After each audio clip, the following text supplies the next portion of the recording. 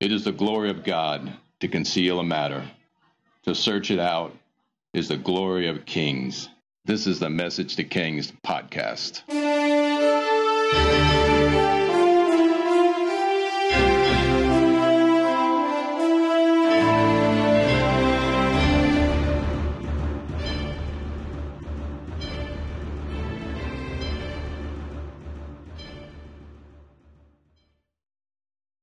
Episode 161, King Jehu, Shalmaneser III, and the Black Obelisk. As Jehu solidifies his rule over northern Israel and Athaliah hangs on through terror in Jerusalem, it is King Hazael of Aram who aggressively takes the offensive due to the instability in Israel. He takes Galilee very quickly, overruns Jezreel, all of Moab, and of course the messy Ramoth-Gilead territory. Eventually he will go as far south as Gath and take it, and turn on Jerusalem, but this comes later. Apparently he's not so interested in Israel's hill country or the siege warfare required to actually take the highlands and Samaria. Also we have evidence he warded off multiple attacks of the Assyrians. This guy, Hazael, he's one tough dude. Now Jehu cannot handle him. But like Ahab before him, he probably had to withdraw to the hill country and his fortresses every time he invaded. And what happens historically is that Jehu is desperate.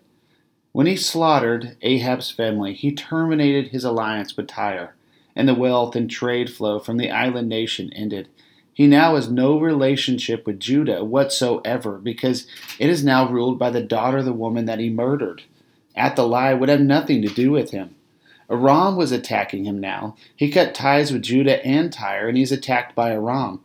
He had nowhere to go strategically. Or did he? Obviously, he should have turned to God, and not any other nation or other god. But he turned to his golden calves for help, his gods. And then he reached out to the nearest, most powerful nation available, Assyria. In Jehu's strategic desperation, he reached out to Assyria for help, potentially in the winter season, outside of the campaign season. Jehu made a special appearance in the courts of Shalmaneser III, begging for his help.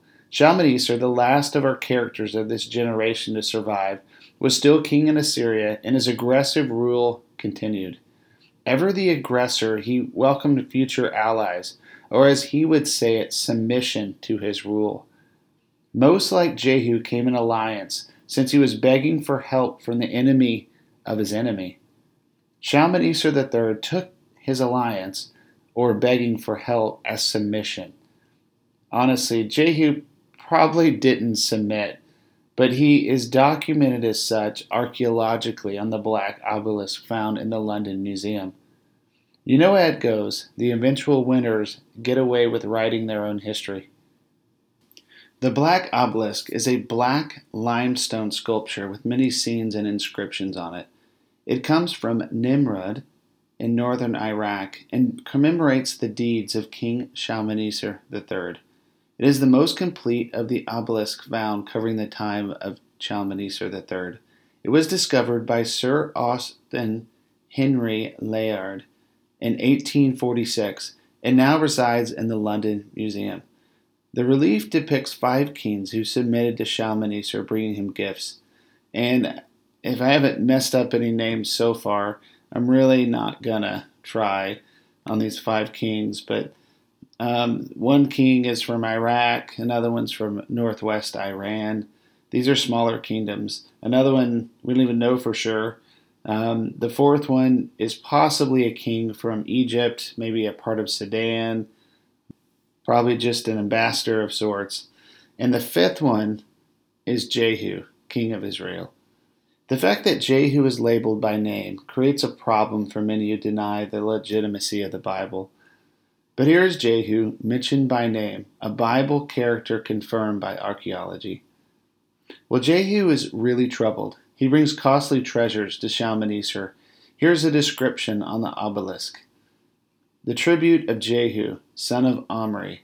I received from him silver, gold, a golden bowl, a golden vase with pointed bottom, golden tumblers, golden buckets, tin, a staff for a king, and spears.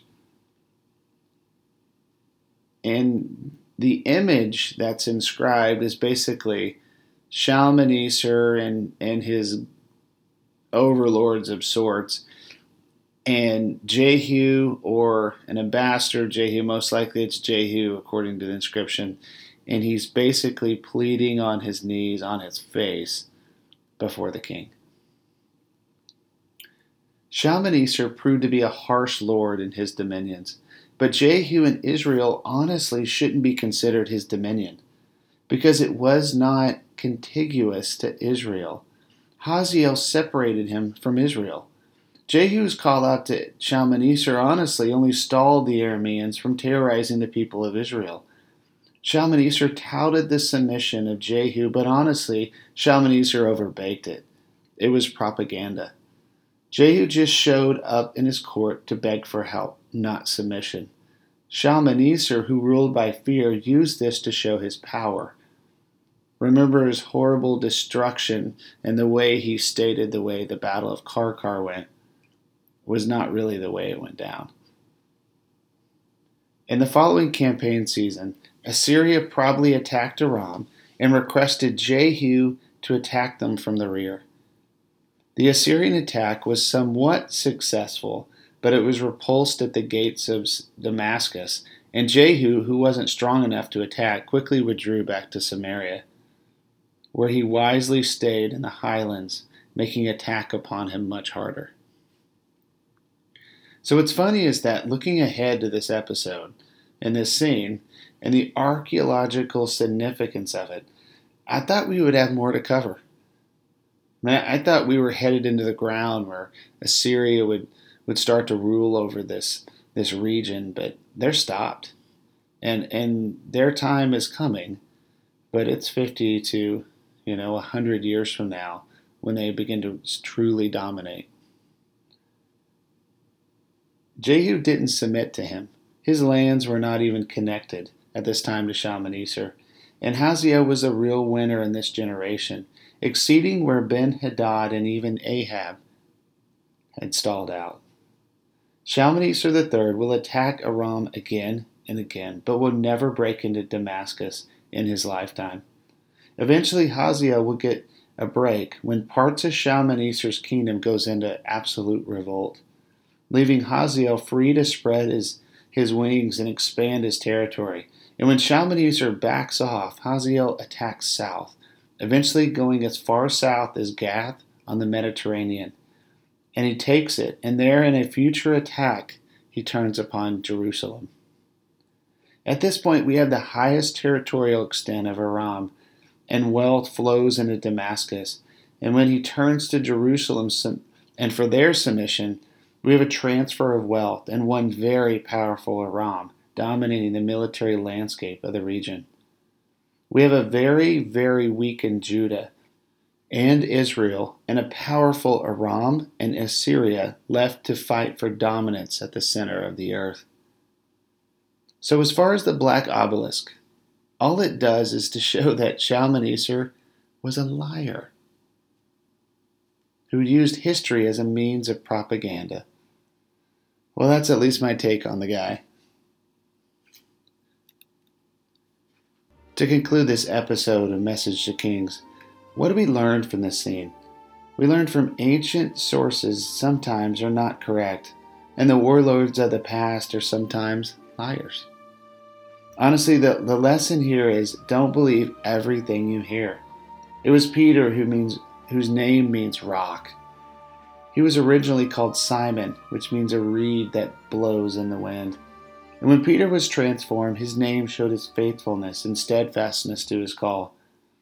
We are not to be blown by the wind in whatever direction the wind blows, aka the spiritual voices or arrows that come as temptation. We are to remain steadfast and faithful to the call of our Lord. I like the story of the Berean Jews. Acts 17:11. Now the Berean Jews were a more noble character than those in Thessalonica, for they received the message with great eagerness and examined the Scriptures every day to see if what Paul said was true. Everything we hear should be bounced against the Word of God. Truth is whole through the lenses of Scripture. In this world of media overload, we must be aware of the spirit or source of facts. Facts are facts, and we cannot hide from them. Emotion should be removed from the news we hear, and there should be no agenda or desire for interpretation one way or the other. When it comes to history and facts of the past, facts are facts. Let's look at the black obelisk. Shalmaneser received the king of Israel begging for mercy. Not necessarily. He was begging for help, and he was presenting gifts. Honestly, the message Shalmaneser left on the obelisk was Jehu was submitting to Shalmaneser to be his lord. That's the way it reads if you look at the picture. He's submitting, he's on his knees. Because Shalmaneser could destroy him at any minute due to his power. That was the message. That's the overlord, warlord, whatever you want to call him perspective. Okay, that's the archaeological record. Assyria, power projection. What does the Bible say? Well, nothing actually. It's just like car, except we learn the geopolitical situation from the Bible. Hazael of Aram is the man of the hour who is dominating Israel's landscape, not Shalmaneser. History supports that Shalmaneser was not successful against Hazael either. With Jehu not even connected to Shalmaneser's lands, this was propaganda used to help Shalmaneser look good to his people and create fear in his enemies. An actual peace treaty or alliance forged between Assyria and Israel was documented as submission by the Assyrians. Through biblical history, we can confirm Jehu did work with Shalmaneser, but he did not submit to him. No way. Shalmaneser overbaked his history. It was poor news reporting, bad history, and an incorrect message. Have you ever read a story, or heard a history, or have been taught a history that's lacking the biblical context, lens, or just lacking basic foundational truths? Honestly, this is one of the reasons I started this podcast, to reintroduce the famous characters of history whose biblical roots, foundations, prophecies, and crossovers in the biblical story only enrich our lives in their story. I listened to an account of Cyrus the Great many years ago, and I was amazed how perfect it tied into the biblical account. But at the same time, I was quite upset when I realized those amazing pieces of his life had been removed from so many histories. So don't believe everything you read until you see it through the lenses of Scripture. Sometimes people are off base, or sometimes people have an agenda, or sometimes people just don't include all the facts. Truth is a fundamental Christian character trait. We should be a people of truth.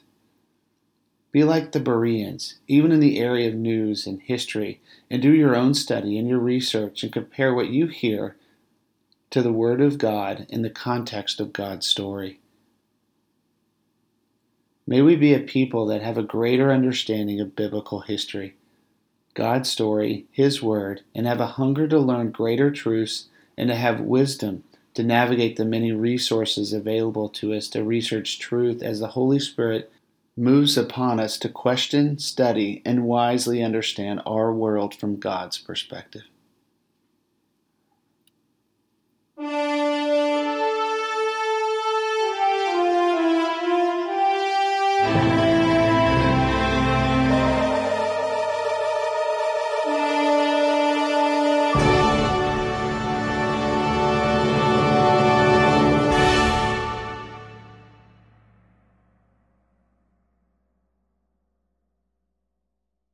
Thanks for joining us for this episode of Message to Kings.